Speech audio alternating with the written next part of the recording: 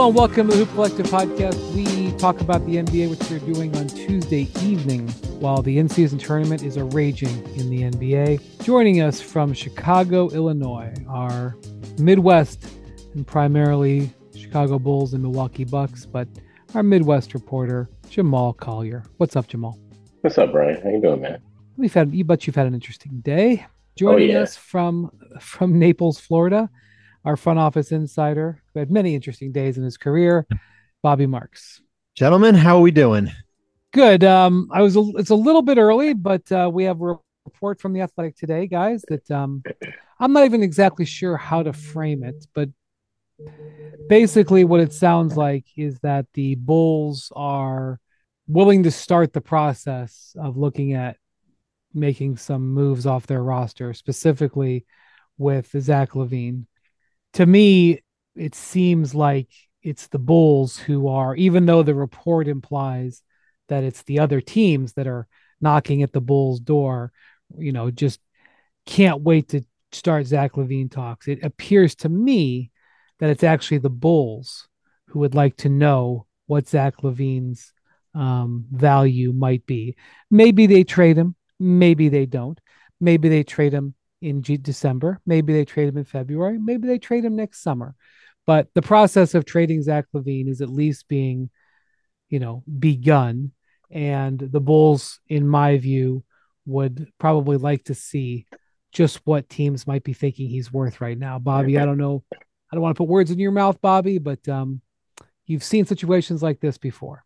Yeah. I mean, I think, especially for a player that's got 4 years and $170 million left, and we're in year one of this new collective bargaining agreement where it's not appealing to have a $40 million player on your books if he's not your number one guy. I mean, that's the reality of the situation here. And I think, and certainly Jamal could talk about this, like we're going to get to a point, Chicago going into, Tuesday nights, 4-7. They lost in the play-in last year to Miami, lost in the first round to Milwaukee the year before. It's like eventually you have to pick a direction where you're going here, because eventually DeMar DeRozan will be a free agent next offseason. I don't know if we'll ever see Lonzo Ball again. If we're hoping for that, I don't know if that will ever happen. You have not done a great job drafting. Let's face it, right? Patrick Williams, your lottery pick, is now coming off your bench and is shooting 33% from the field.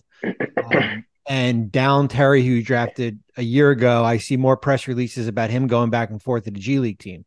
Yeah. And the guy that drafted Julian Phillips this year can't see the floor. Those are two pretty big misses out, along with Patrick Williams, of just like guys who are not helping them at all. You've got to eventually pick a path here. And I think the path is it's going to force you. The decision is not really LaVine just because he has 4 years left, but some of the other players, like the guy on the roster that's probably got the most value is Alex Caruso. I mean, that's like the reality of it all here, but it will be interesting to see what, if any, value LaVine has out there. It's not the 2 to 3 first round picks type deal. And I think if you're Chicago, I think, can you rebuild or retool without like basically tearing it down? Can you do what Indiana has done, where you moved off of Sabonis for Haliburton and Hield, and you took a step back, but you still had some placeholders there with Miles Turner, and you were still competitive here. And that's the decision that Chicago is going to have to face here.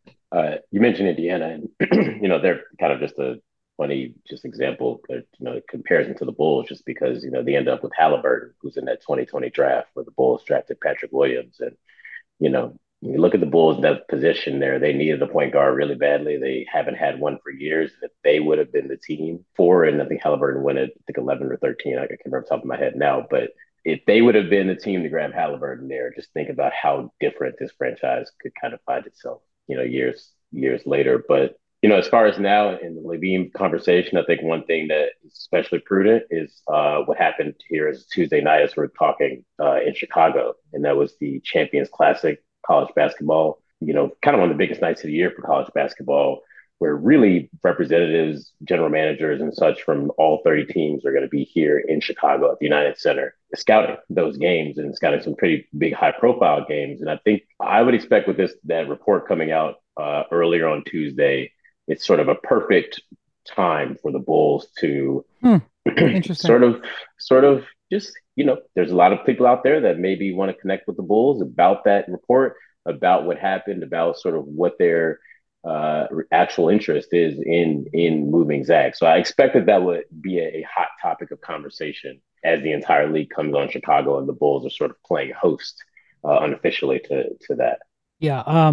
Bobby, I know it's summer league, there's a lot of actual in-person meetings where trade discussions come to fruition.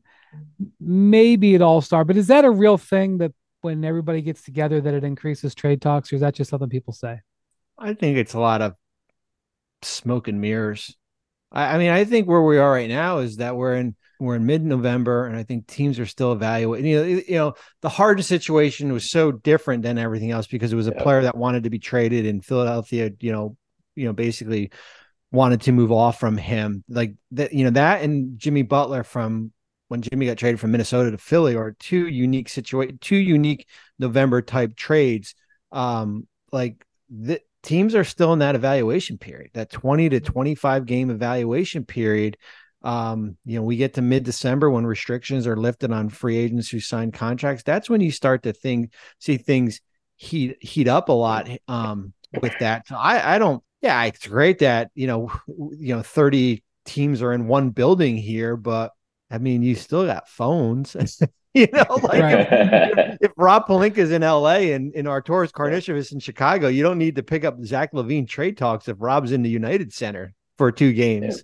Well, that's one of the reasons why I think this is the beginning of a process. I don't think Zach LaVine is getting traded tomorrow because, Bobby, you educated us on this more than anything. But even if the Bulls reach the decision that they want to make a trade they want to trade LaVine, maybe they want to trade DeRozan. I don't know if they want to trade anybody else. A number of players can't be traded until mid-December or mid-January. One of the teams that immediately everyone leaps forward to in a Zach LaVine trade is the Lakers. Well, Bobby, how many guys on the Lakers could you even trade right now? You could trade LeBron and AD. Actually, could you even trade No, AD? You can't do AD till February 6th. Right. So the Lakers can't functionally, I don't care if prime Michael Jordan was available right now. The Lakers couldn't really functionally make a trade. And with a lot of their players, not until January, right? Yeah, I mean, you're basically looking, Austin Reeves and Rui Hachimura aren't until January 15th. You basically have all the players that you signed. Hey, you've got D'Angelo Russell and Gabe Vincent, Taurean Prince, players like that. All the players on minimum contracts are December 15th players. But I mean, you look at a Lakers team that's over the luxury tax right now, close to the first apron. You got to get within 110% of salaries. Zach LaVine makes $40 million. So when you start adding up the numbers, even if we get to January 15th and the Lakers say, we want to make a deal. We feel like we need a third star, which I think is counter argument to how they've built the roster right now, where it's 2 guys and it's basically a collection of, role players. How do you get to 36? I mean, you can do it, but it could cost you Austin Reeves, Russell, whatever to get you there. They've got a pick in I think 2030 they can move. So it does be presented. It's a challenge here, but as you said, Brian, we're in mid-November here and trade season really doesn't officially start until at least probably mid-December.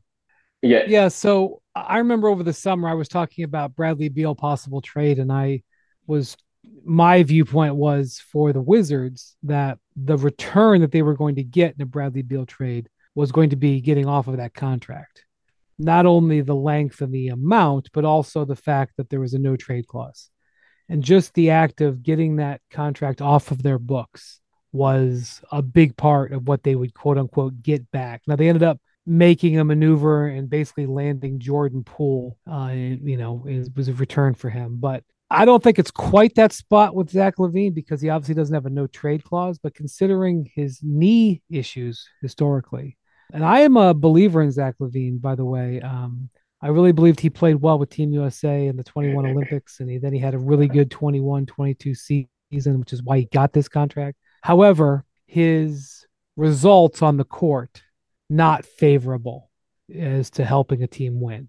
I don't think he's Jamal. You don't. I don't think he's like a bad guy, right? I mean, he's not No, I viewed that think way at all. yeah, people around the team, love him, love dealing with him. He's I think character wise, people enjoy being around the guy, especially. Yeah, so do I. I've known him since he was a rookie or second year player when he was in Minnesota. I like him a lot. I thought he really fit in well as a supporting member of a team when he was with Team USA. I don't know, maybe that would work for in a new spot, but I kind of think I kind of think it the amount of money he's owed plus the knee plus the fact that he hasn't always contributed to winning at the NBA level. I don't think it's quite Bradley Beal level because it's not there's no trade clause, but I'm not sure that the Bulls would reap a massive reward for a Levine trade.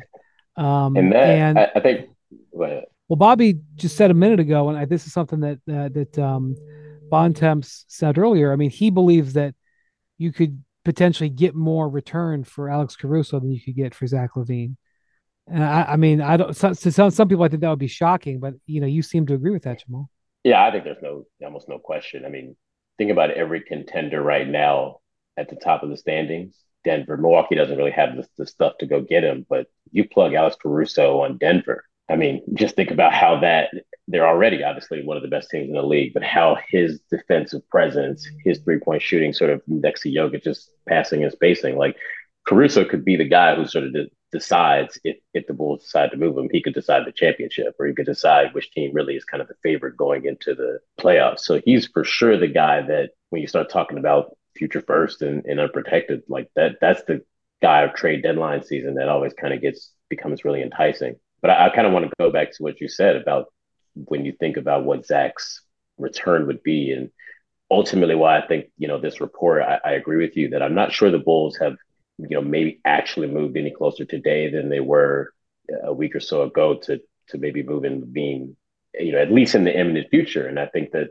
the Bulls have had conversations over the offseason or I think even before that about just preliminary with teams or talks, right? Whatever that is about what Zach Levine's value as such would be. But I've come under the impression with any team, there are people that have talked to the Bulls that have been a part of those talks. It's kind of one of those where the asking price is the price on the player is so high that teams wonder, well, how available is this guy really? And I think the Bulls 4-7, and we can all see it exactly why this team, after 2 or 3 years here, is sort of on a path to nowhere. At least publicly right now, they are still touting. They're sort of playing all the hits about how they think Zach and DeMar, who are both off to really poor shooting starts, and they want to kind of see how those things stabilize. They want to, they still believe that their team is better than they've shown. And I think that, as you guys mentioned it, they still do have a month before, December 15th hits anyways, and other guys can be traded. Like they still have some time to see what this version of this team plays out. And they've been pretty steadfast, obviously, throughout the past year or 2 years, really. Now, people sort of wondering when the end of this Bulls team, as currently constructed, when it's coming. They've stuck to their guns, and I think that until I see drastically otherwise, their message change on that. Kind of have no choice but to believe these guys because they have every moment it seems like the trade is going to come at the deadline or the offseason or something drastically is coming. They have not made that move. And I'd be interested to see how bad this has to get for the Bulls to really start thinking about radically rethinking this team. Well, here's they've got their next 4 games are home. They've got the two Florida teams. Basically, it's almost like a baseball series. You got Orlando twice and Miami twice. I mean, and then you go on the road and you got OKC, Toronto, Boston, Brooklyn, Boston, Milwaukee home. That gets you to December 1st. Milwaukee, I'm sorry, Miami won tonight in the in-season tournament, and they 6 in a row now, I think, for the Heat. Yeah, so I don't know. I think this is something to monitor. I don't think it's like red hot. I think it's more interesting if the Bulls are willing to move DeRozan and Caruso than it is that they're moving Levine. I don't think they would have hung up the phone on anybody calling on Levine for basically the last 9 months. 100%. So, Well, I think, but Brian, with DeRozan, I think December 30th is a day to kind of circle a little bit here because, once you get past that date, then what he could be eligible from an extension standpoint basically gets shrunk in half, probably more than half, because he's limited to only 2 years, like 60 million, compared to like 3 for 130 because of the restriction rules for players traded here. Of course, that team inherits his bird rights. You can sign him outright as a free agent, but you do run the risk a little bit once you get past December 30th. You don't have as much leverage as you did beforehand. yeah, but I mean, the situation is this, Jamal. Like, let's say they win 3 of the next 4 games and they're 7-8. Yeah. Their situation is not changing. Like, I don't. I could be wrong. I don't see them like with the way this team is constructed with where they're at. I don't see them like taking off and winning 18-20 and like competing for the top 4. I agree with you. But I also think that, I think half the league are just kind of look at the standings. Everybody's kind of 5-4, 4-6, somewhere a lot of system teams that have sort of separated from there, a couple at the top, but I'm not sure they're going to be, I don't know, say I'm not sure. There definitely could be a world where they sort of really, really bottom out the next month. But we saw it last year, the first half of last year, where this team really looked like that they were just going to sort of not even be in the play-in, on the outside looking in, sort of being toward the bottom of the East. And they rode the wave, stabilized in the second half, start playing out Caruso more because he's the one guy that when they put him on the floor, they have success. And all of a sudden they went 14-9 after the break and ended up making the play in.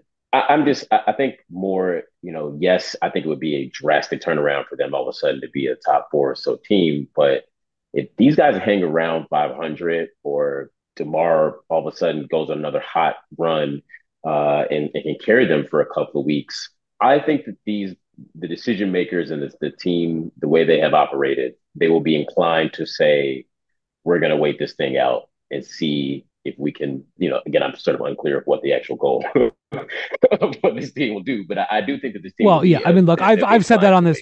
I've said that on this Yeah. podcast. I mean, like, I don't think they're going anywhere, and I think if they think they're going somewhere, they're deluding themselves. And maybe they go 15-5 in the month of December, and this could be thrown back in my face, and I suppose it can be, but I think they're deluding themselves. They think this roster, the way it's constructed, is going anywhere. Well, but, Brian, just look at.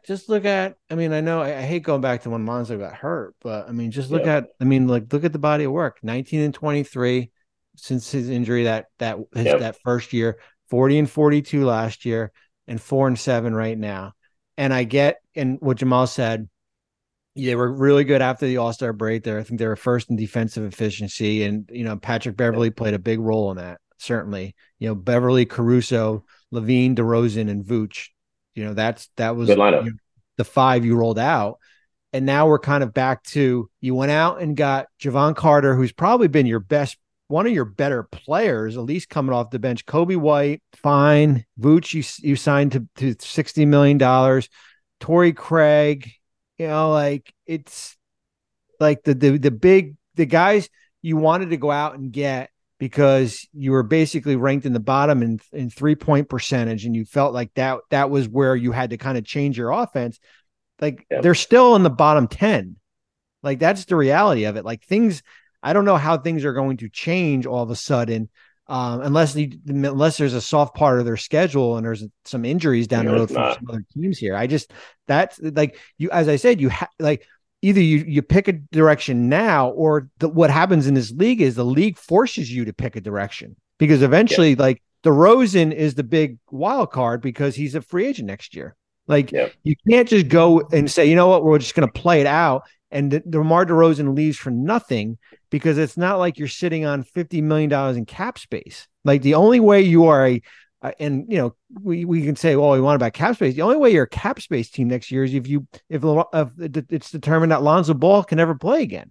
So, hey, that's, this was a team that they've built back in 2021, and change is hard. Like, change is hard when you're in the front office to try to pivot from what you're doing. But man, you stay kind of on that mediocrity treadmill of mediocrity, they'll run you off it. For sure. All right. So to be, definitely pretty interesting, Jamal, and I appreciate your insight. We're going to be talking about that to be continued. More Hoop Collective podcast after this. Passion, drive, and patience. What brings home the winning trophy is also what keeps your ride or die alive. eBay Motors has everything you need to maintain your vehicle and level it up to peak performance. From superchargers, roof racks, exhaust kits, LED headlights, and more. Whether you're into speed, power, or style, eBay Motors has got you covered. With over 122 million parts. 122 million. For your number one ride or die, you'll always find exactly what you're looking for. And with eBay Guaranteed Fit, your part is guaranteed to fit your ride every time or your money back. Because with eBay Motors, you're burning rubber, not cash. With all the parts you need at the prices you want, it's easy to turn your car into the MVP and bring home that win. Keep your ride or die alive at ebaymotors.com. Eligible items only, exclusions apply. Now let's talk about the play of the week. The pressure to follow up Hypnotic and Cognac weighing heavily on the team. Hypnotic was in the cup, blue and ready for the play. And boom, Añejo Tequila came in with a smooth assist to Hypnotic's tropical fruit finish. Shaken, strained, poured. It was green and good. The playmaking splash shifted the tempo. Another great cocktail from the Hypnotic team. Every season is Hypnotic and Tequila season. Hypnotic Liquor, Bardstown, Kentucky, 17% alcohol by volume. Hypnotic reminds you to think wisely, drink wisely.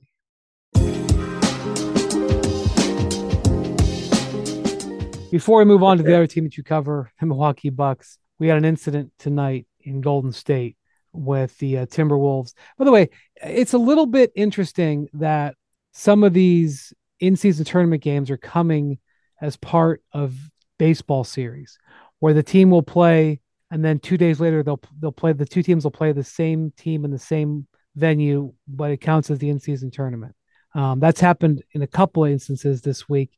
That happened, I believe, in this game because the Timberwolves played the Warriors on Sunday. Then the Timberwolves played the Warriors tonight. There was some barking in that game between Draymond Green and Anthony Edwards. Draymond just being Draymond, talking trash at Anthony, Ant coming back and, answering with some incredible play. The Warriors won that game. Ant had 33 points. Well, tonight there was, and I wasn't able to watch the build up to it, but Klay Thompson and Jaden McDaniels got into it at center court. Rudy Gobert came in, and different people will disagree. Yeah, it just happened a few minutes ago. Different people will disagree as to what Rudy was doing there. Some people may say he was ganging up on Klay Thompson. Some people might say he was trying to break it up. By the time this podcast will come out, there will be a slate of interviews. So we're kind of reacting to this in real time. But what happened that is most interesting is that as Rudy Gobert was entering into the situation, I mean, he had his hands on Klay Thompson, but Draymond Green flew in from out of the scrum and basically put Rudy Gobert into a chokehold. He grabbed him around the neck with his arm and was dragging him backwards with Rudy's hands flailing around. And Jaden McDaniels and Klay Thompson were ejected from the game, and Draymond Green was issued a flagrant 2 and ejected. By the way, this will be the 18th time and the second time in a week that Draymond has been ejected from a game. It was already a challenging day for the Warriors, Bobby, because Steph Curry has come down with a knee sprain, and he's getting an MRI, and they're going to see what's going on there. If this team loses Steph for any appreciable amount of time, I don't think they will stay above water, but I suspect that they will be headed for potentially reviewing what happened with Draymond here. Draymond has feuds with 11 different players, and quite frankly, I need a file. I need a briefing about which, to remind me of all the feuds. But his feud with Gobert includes warring for the defensive player of the year stuff. And there was that whole insecurity is always loud back and forth tweets several months apart and other various things. But basically Draymond and Gobert don't like each other. And Draymond did that tweet after Gobert punched. Who did he punch, Bobby? I forget. Kyle Anderson. Was it Kyle Anderson? Right, Kyle Anderson. He punched Kyle Anderson. and they didn't take him to the play-in game. And, that's when Draymond, tweeted insecurity is loud, etc. But, Draymond has been, probably itching to put Rudy Gobert in a chokehold for some time, whether it's figuratively or literally. And the video on this is crazy. He like flies in from out of nowhere and just, so I don't know what you think is going to happen there, Bobby, but that's a little bit of an interesting development here in season tournament action. Well, if we go by the guidelines and we look at that prior history is taken into strong account that the league says, then I think we will see a suspension for Draymond Green. It's interesting. Vince Goodwill of Yahoo wrote an article about taunting, and Monty McCutcheon talked about it, and Monty said that taunting could lead to fights and all that stuff. Now I'm thinking, well, we the league's probably going to look at it in a different way now when we do these baseball series. Maybe it's not a good idea to have a regular season game before the play-in game, because this thing probably was brewing from the other night. Minnesota goes into Golden State and beats them, and it's basically like it's a playoff series, right? It's like game 2 of the playoffs here. Now Golden State's coming in with a chip on their shoulder, trying to set the tone here, and here we go. By the way, we had a situation like this. Philly, Indiana played against Philly on Sunday. Maxey puts up 50 and Embiid puts up 37. They dance around on him, not necessarily showing him up, but they have a big time game. Tyrese Halliburton comes back with 33 points, 15 assists, no turnovers, and the Pacers win. Even the series at 1-1. When's game 3, Bobby? But that happened tonight. If you had Indiana in your bingo card for playing for in-season tournament, one of the 4 representing the East, you might be in pretty good shape there. I don't think we're going to get this kind of juice in that Bulls Magic back to back this week for me, but never know. Now I got something to look forward to. Yeah, well, so that'll definitely be a topic of conversation tomorrow. It'll be interesting to see if Draymond talks to the media after the game. I don't know if they'll let him, but I'll be interested to see if he plays the victim card, because he likes to do that. But I don't know what his defense is going to be here, because he inserted himself into he escalated the situation. Yeah, where does he even fly? I was trying to find Draymond's origin. Where does he fly in from? You need to activate Hawkeye. You need to activate Second Spectrum to watch him, because the altercation, like I said, I don't have the what the buildup was to the exact play, but Jaden McDaniels and Clay got into it, and I don't think either of them have a reputation for being instigators. But Draymond, it is interesting that Gobert stayed in the game.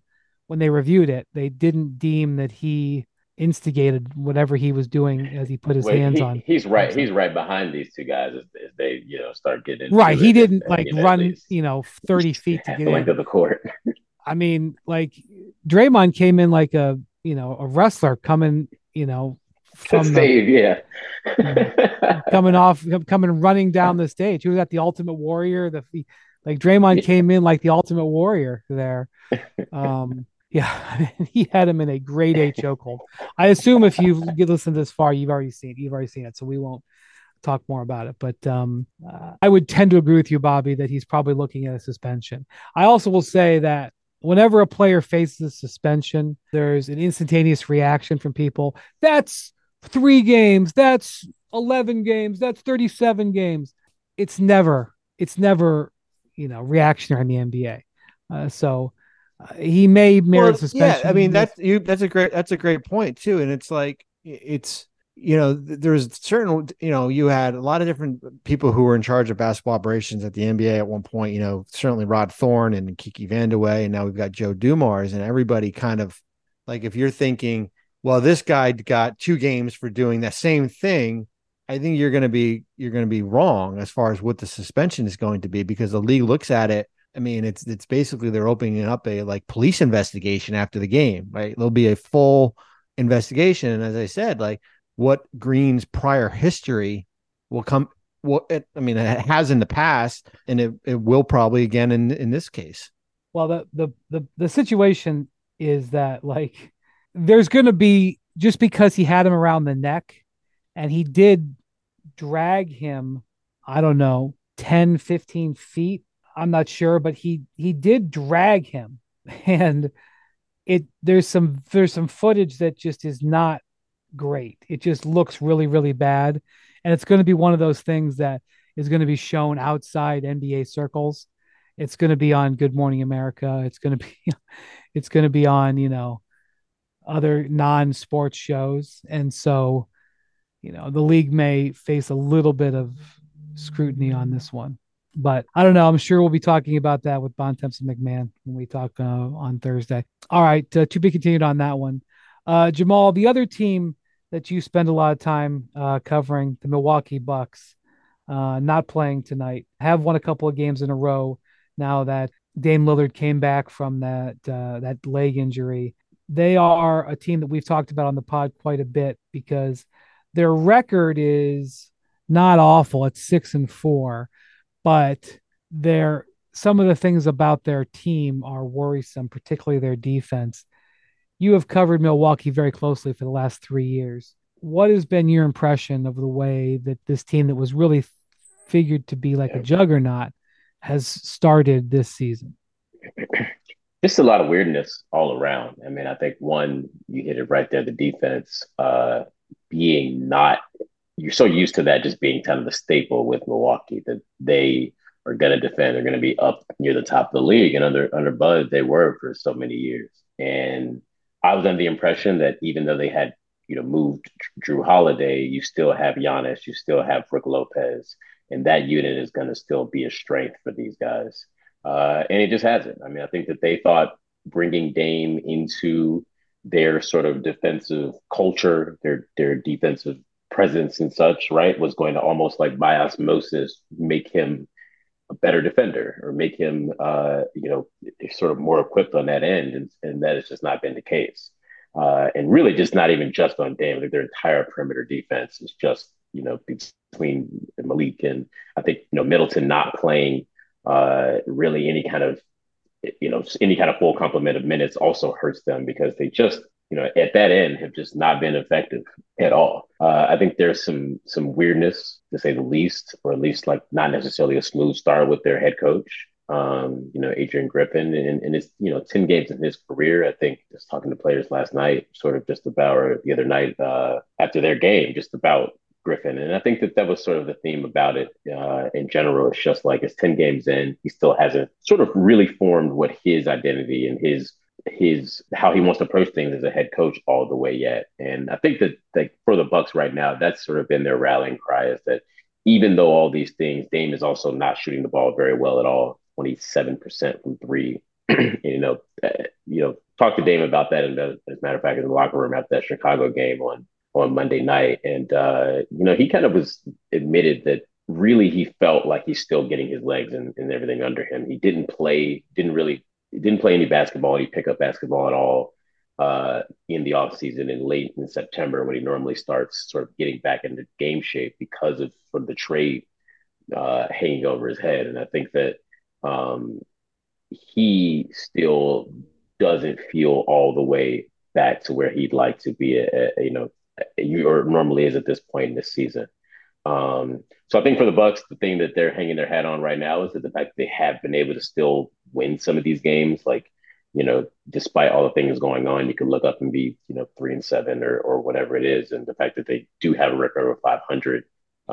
There was a stat that they didn't, I think their first 6 or 7 games, they didn't cover in any of the first 6 or 7 games. I think they're 0 for 9 still. Okay, well, they've played 10 games, so I don't know if they covered, but that's an indication of a team. Like, look, I don't really care about the betting lines, but I think that's an indication of a team that is underachieving. And for the fact that that they didn't cover, because I think they started 5-2. Does that sound right? No, 5-2. Yeah, 5-2. Yeah, and then they lost at Indiana. Okay. So Jackson tells us they're 1-8-1 against the spread. There it is. And I think they went 0-6-1 in their first 7 games and were 5-2, which is an indication that maybe they were fortunate to be 5-2. Yeah. And I know that they skated on a game or two. where they could have gone either way, and they got it off of it. But like, last year, they were the number one overall seed. I have to go look at their net rating, but last year, they were pretty impressive from start to finish. And so, look, I know that Chris Middleton has not played that much. And I know that they missed some games, and now they've got injuries to their wing players, particularly Jay Crowder, who's out 2 months with a torn adductor muscle, which just sounds very painful. And he had been really good for them. They got him in the trade last off season after the whole thing kind of went down in Phoenix, the last trade deadline. And he really never took off at all last year, but he had transformed into really a key piece. I mean, Adrian Griffin was pretty much their sixth man off the bench. I mean, Bobby's kind of their unofficial first guy off the bench, but they were really relying on Crowder pretty heavily early in the season. That's going to hurt them. Yeah. So, I mean, look, they could win 9. They could win 9 in a row. I'm not, super, focused on it, but they are underachieving. Yeah. Like, I think that's a fair thing to say. I'm surprised that Dame and Giannis have not, that transition has not looked as smoothly as you would have thought. The defense, I think, is one thing, and it's certainly been even worse than everybody anticipated. But, offensively, you thought they would be just like a juggernaut with those two, and so far, not really. Well, I think there was an assumption, Bobby, that the pick and roll was a can't miss situation. But I will say that both Dame and Giannis are used to being the front end of that pick and roll, being the control end of that pick and roll. I'm not sure when Giannis thinks about the pick and roll with Dame, I'm not so sure he's thinking about setting 40 screens. So I still think it's going to work because I think their talent is very compatible, but I do think it does require Giannis to play a style that he's not quite familiar with, and that may be a factor too.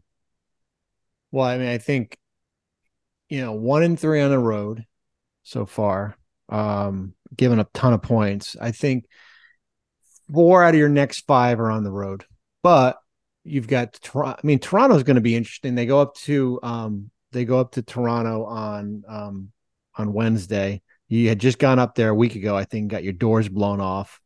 And then you're in Charlotte, home for Dallas, at Washington, at Boston. So you could run off 4 or 5 or 5, potentially 5 in a row. There, it's going to be interesting. The Crowder injury is going to force some of their younger players to grow up pretty quick. Whether it be MarJon Beauchamp, who's played pretty significant bench minutes, or Andre Jackson, their second round pick from UConn here, because that they made a concerted effort to go out and get Jackson, Chris Livingston, guys, those younger development players here. I mean, you still have, Pat Connaughton, but what happens when Middleton rests? That's the key. Like, I always thought, like, as getting Lillard and the Giannis combination and kind of figuring that out, that was important. But what you get from Middleton was always going to be the X factor, and certainly how it's gone so far is that they are easing him in, whether it be on a minutes restriction. The days of Chris Middleton playing 35 minutes is that's going to be certainly not right now, and you lose a guy that can give you 20, 25 points from that. Yeah, I mean, I think if anything, like this is highlighted. The start for them is, like you said, highlighted just how important Chris is going to be for them going forward, because of this level of production, and obviously, maybe he'll get to a point of, to play more minutes. And again, they all keep insisting, the team, Middleton himself, insisting that he's healthy and this is the plan, and they want to ease him into it and have him for later in the season. But they just simply need more from Middleton. He said, this level of production is not going to be good enough if they're going to be one of the top teams in the East. Bobby, are you surprised that they haven't hired a replacement assistant coach for Terry Stotts? Yeah, yes and no. I mean, I think Joe Prunty, who's now basically been, I guess, bumped up to number 1, was there before, was the interim coach after Jason Kidd had gotten let go. Certainly was the interim coach in Atlanta also after Nate got let go last year. Was it last year? Last year. So I could, I think if you're comfortable with Joe as your number one veteran guy, then that's fine. But I think the Terry Stotts leaving was big just because of the relationship with Lillard from Portland and already having a comfort level there. Yeah. And that's a big void. By the way, there was just a mild Donnybrook in Los Angeles between Anthony Davis and Desmond I Bain. tell you what, I got the wrong game on. I'm watching Clips Denver.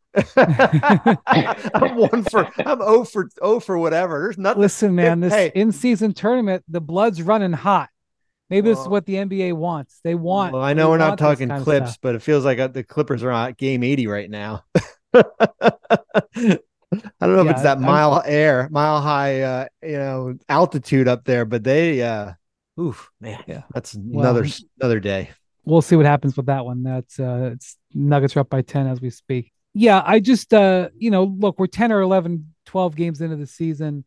There's a few teams that are underperforming. The Cavs, for example, they're 4-6. They've had some injury issues and some stuff. The Suns are 4-6, obviously some injury issues. So I don't want to look at the Bucks and be like, oh man, what boy, they're really, having some real problems there. They're just underachieving. And I think it's definitely bears watching, especially when you have a rookie head coach. When you have a rookie head coach who's having to deal with that, it's a factor. Listen, we went. I'm sorry, Jamal. Go ahead. Well, just that I was going to say, Giannis said it after the game the other night, and I think that it's kind of just to sum it up for them. They're trying to figure out what their identity is. For years but that identity was really well defined, and the defense with Drew and Brook kind of at the point of attack and at the rim. It was very obviously Giannis plays a big role in that, but there was a very clear identity of how they want to play and what they want to do every single night. And because the Dame trade happened a week before training camp, because they have a first-year head coach, because they have so many kind of different parts and pieces, I do think that they're on the fly figuring out still what kind of team do we want to be. And their DNA is telling them that they want to be this defensive juggernaut that I'm not sure that they're playing their roster right now is going to be able to actually live up to. I mean, I just look back to, in Brooklyn when we had hired Jason Kidd as a rookie head coach. I mean, Jason Adrian was on a bench. Jason wasn't. And you basically here you go. Here's your Hall of Fame, quote unquote team. And they didn't figure it out until Joe Johnson hit a shot in Oklahoma City right after New Year's Day. And the only reason why we figured it out is because Brook Lopez broke his foot in Philadelphia, and we were forced to put Garnett at center. That's right. And Pierce at the 4.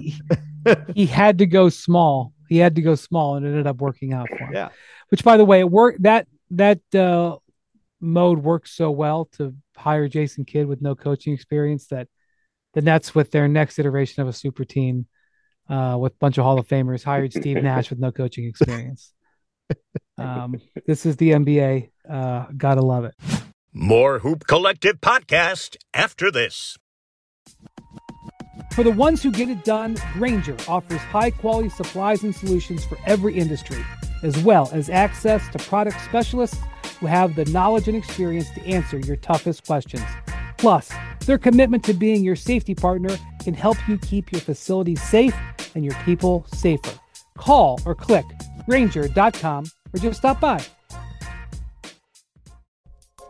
Warm up with the hottest games live with Vivid Seats. No matter the sport, Vivid Seats wants you to get to the games you love. Plus, with Vivid Seats rewards, you can score free tickets, surprise seat upgrades, an annual birthday discount, and more. They're the only ticket company in the game that rewards fans for every purchase. As the official ticketing partner of ESPN, Vivid Seats is offering you $20 off your first $200 ticket purchase with code HOOP. That's code HOOP. HOOP. Visit vividseats.com or download the app today. Vivid Seats. Experience it live.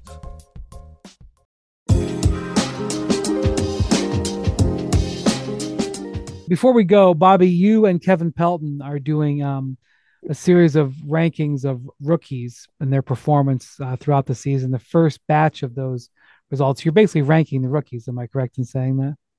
We are. Well, the first article is coming out on Thursday. It's kind of like an intro to what we're doing. We do have rankings kind of on the tail end, but of course, there's a big deep dive into Chet and where Victor is right now. I think both of us agree that Chet is probably, if we were voting rookie of the year after 10 games, which doesn't happen, probably Chet is probably a little bit of ahead. But I think there's I understand the rules of a player who misses a year is still eligible for rookie of the year, but Chet's got a big advantage over Victor from last year, I think.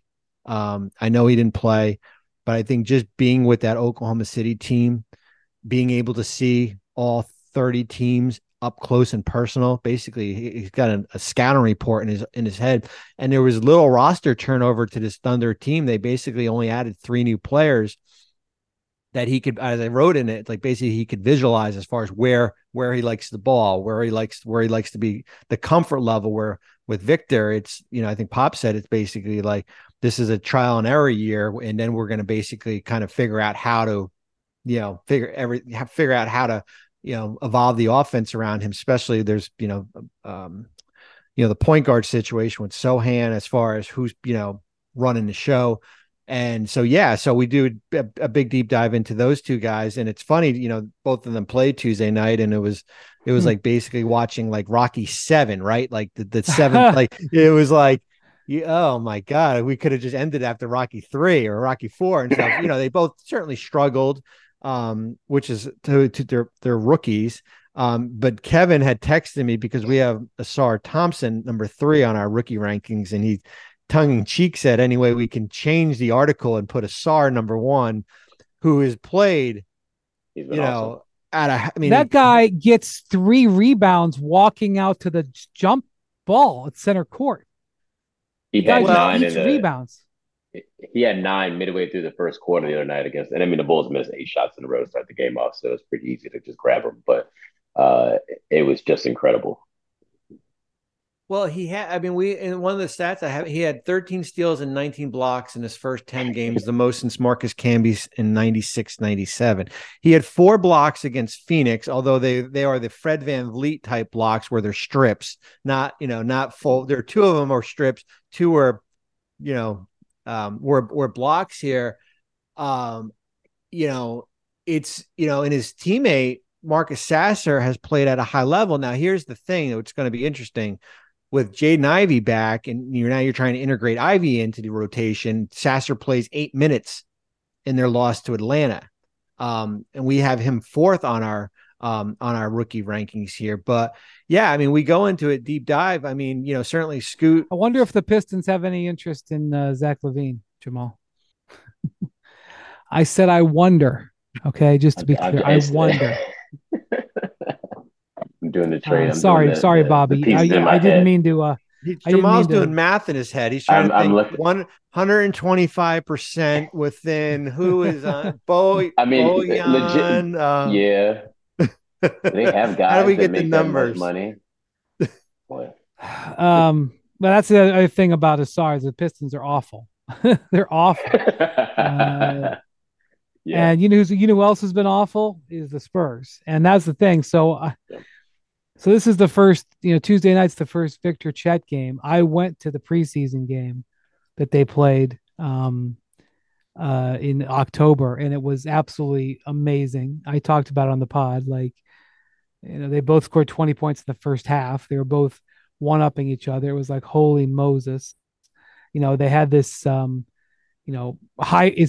profile of as a junior game has ever been when they play each other in the World Cup final a couple years ago.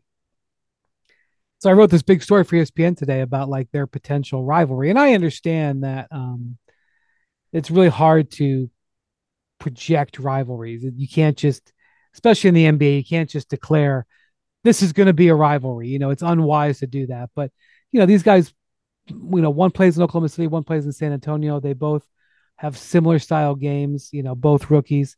They also have an edge to the way they play. And I've felt that they have an edge towards the way they play against each other. Not that it's like hatred or anything, although maybe down the line, but I think that both of them are acutely aware of what the other one can do and how they're linked.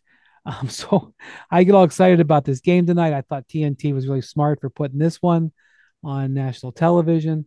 I think the second meeting between the two teams is in January. I think is also on national TV. But anyway, Wemby goes 4 of 15 in this game. He scores 8 points. Um, and he did have 14 rebounds. And Holmgren wasn't much better. He went 3 of 10, had 9 points. Neither of them cracked 10 points. It's a 40-point game. I think it ended up being a 35-point spread. It was a 40-point game. And TNT ended up checking out of it and putting on other games. So not the greatest first meeting for the two of them on national TV. Oh, well, I stand by what I said. I'll just go back just because I was there. I mean, there's been a bunch of different guys who have been, ticketed to be rivals, but I'll just go back to when I was there, like the fourth or fifth game of LeBron's rookie year, his first home game, he plays Carmelo in, and it was, made for TV matchup, Carmelo LeBron. And LeBron was absolutely horrible in that game. I think he had 5 or 7 points, 3 of 15 or something. Carmelo was okay. He was better than LeBron, but he wasn't anything special. And the hero of the game was Earl Boykins, who was 5'5". And it was hard. And it was, I think he was TNT or ESPN. I think it was TNT, and much bigger buildup than this. And it was, basically a dud. And well, Shea, the hero of this game, at least is no Earl Boykins. No, that's true. My favorite, the Sports Center tweeted the photo of it, but the jump ball between Victor and Chet, and it's just arms. It's just so much arms. I mean, just for a lanky guy growing up too. I wish I could have seen this matchup on my television growing up. Well, our former colleague Royce Young, who is now a Thunder employee, of course, had to quote tweet that and say that although Victor is taller than Chet, Chet's vertical is higher, and that they're basically even as far as from a size standpoint here. So, yeah. Well, here's the thing: like Chet has a big belief in himself, and Victor has a big belief in himself, and their teams can try to downplay however they want the two of them. I'm telling you, having seen with my own two eyes and knowing a little bit about these guys, I don't know if it'll mature. There's a lot of stuff that has to happen for it to work, but it's as exciting as a rivalry as we've seen in a long time, in my opinion. And by the way, Asar Thompson tonight, 21 points, 8 rebounds, 5 assists, and 3 steals against the Hawks for the Pistons, which I think they lost. Because that's just kind of the way it goes. The Pistons have all these really interesting young players, and all they do is lose. They're 2-10. But the Spurs are getting boat raced right now. Not just tonight, but like they're and Victor is in a pretty significant shooting slump. I think his last 5 games he shot under 40%. He might even, I haven't run the numbers because he was 4 of 15 tonight, but I think he might even be like around 33% the last 5 games. Really having a hard time with his shot, which is kind of more what I expected from him after seeing him in summer league. And then he was really good in preseason, and then like lit the world on fire in his first 5 games. So he has come back to earth a little bit. Chet coming into this week was shooting 50, 50, 90. I didn't expect the 50% 3-point shooting to last, but yeah, Asar Thompson, Bobby, the rankings are set, but Asar, I'm sure the Pistons fans are going to have something to say when they come out on Thursday. Well, these are month-to-month rankings, so a lot can change in the month of December. But I think it's real quick. I mean, it is interesting that some of the players that were drafted in the 20s, whether it be Jaime Jaquez in Miami or Julian Strawther in Denver, the teams that, we talked about it a lot in June, teams that didn't have much of a budget and were forced to draft these older players because they didn't have the mid-level exception to go out and sign players in free agency, are now contributing. Jaime had 21, I think, in the win against Charlotte here for a Miami team that's played. I think they've won 6 in a row. Strawther had a 21-point game a week ago in a Denver win here, and you're starting to see, contributions from guys like that who are a little bit older and guys who were picked in the 20s. Maybe their upside is not higher than some of the Brandon Millers and the Scoot Hendersons of the world, but can come in and play at a high level right now. Yeah. And, I think that's one of the things where, I got this lecture when I was a young kid in the NBA that, you always have to, when you draft, you always have to draft for the highest upside, the highest potential, which is why you don't see a lot of 4-year guys get drafted. But sometimes 4-year guys can come in and really make a big impact, and Dame Lillard was one of those guys, So I look forward to reading that because, the rookie class, this rookie class, including Holmgren, it's a potential to be a really interesting rookie of the year race. The thing about the LeBron year, LeBron and Melo were relatively close in rookie of the year voting. And LeBron won it, and it wasn't like by 5 votes. I mean, he won it with a little bit of airspace, but it was close because Melo's team was so much better, got to the playoffs. And so, if you're arguing for a fact why Chet may be ahead of everybody, is that, I don't think the Spurs and the Pistons are looking like playoff teams, whereas the Thunder are.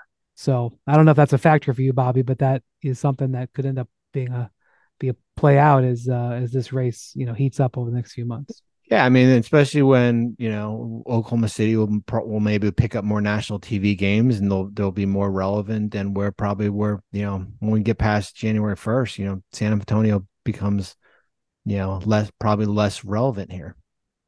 Well, I would advise, speaking of national TV games, I would advise everybody to take a look at picking up some Pacers games because we mentioned earlier, they snapped the 76ers 8-game win streak tonight in Philly.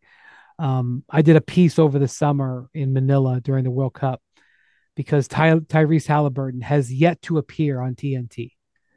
And because he was with the Kings before they were any good, and then he's been with the Pacers, and they haven't been a draw in a small market. And this year the Pacers got one TNT game, and it's like January 23rd or something like that. And I asked him about it, and he knew the date like that. He's like, January 23rd. And I was like, geez, Tyrese, like, you really know off the top of your head, like what day you're going to be on TNT, like for your first time, it's like that big of a deal. And he's like, well, it's my girlfriend's birthday. So I remembered that. I was like, okay. But I think he'd only been on ESPN. I think he's only on ESPN like a couple of times. So maybe the next one will be December 7th on TNT in Vegas. Very good. Neither one of us picked it. Well, they are 2-0 in group whatever. I don't know which. They are in the driver's seat, having beaten the Cavs and Philly already in that pod, in that group. So they are in excellent position to advance to the quarterfinals. Anybody who hasn't watched the Pacers game yet that may want to tune in after hearing this, you're going to see a lot of points on both ends. They're going to give up a whole lot, but they, I think it's the 7th straight game they score at least 130 points or something like that. They play super fast. Right, yeah, they play super, super fast. They are the number one offense. I don't know where they rank in defense at this moment, but they play super fast. And, the thing about Halliburton that's so impressive is he hasn't been turning the ball over. He's got let me see what his last few games are in assist to turnover. But like when you play that fast, you're going to, open yourself up to turnovers, and it hasn't been happening. So let's see his last 5 games. I'm not finding it here, but no turnovers again. His last 2 is 32-0. Yeah, just the turnovers. No turnovers tonight again. I mean, right. So his last 5 games total, he has 5 turnovers. And let's see if I can find the number of assists. His last. Oh, wait a minute. That's not him. That's Miles Turner. I did this the other day. I hit the wrong thing, and I was like, hey, Andrew Wiggins is averaging 6 points. And I was like, oh, actually, that's Kevon Looney. His last 5 games, he has 6 turnovers his last 5 games. And he has, let's see, you're going to hear me do some math here, 32, 42, 55, 63 assists to 6 turnovers in the last 5 games for him. And he has shot almost 60% in those games as well. A little bit under 60%. And he shoots threes. He's not, he's not shooting just layups. So he is red hot right now. And the Pacers are somebody that you may want to check out. Maybe December 7th and December 9th. Actually, I think the quarterfinals are televised on national TV too, Bobby. So if he gets there, there you go. I think it's December 3rd or 4th. I think he might get it even sooner. So, all right. Thanks for listening to Hoop Collective Podcast. Thank you to Jackson, our producer, and our new producer here joining us at ESPN and also joining us on the pod tonight, Adrian. Welcome, Adrian, to the Hoop Collective family.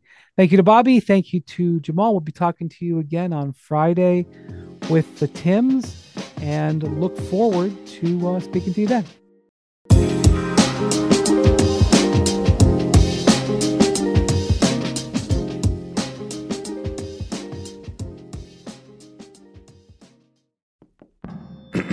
ESPN Tournament Challenge is here. And guess what? I'm doing my bracket right now. Making picks, predicting upsets, winning my bracket group, and leaving my old life as a part-time voice actor behind. Hey, you never know.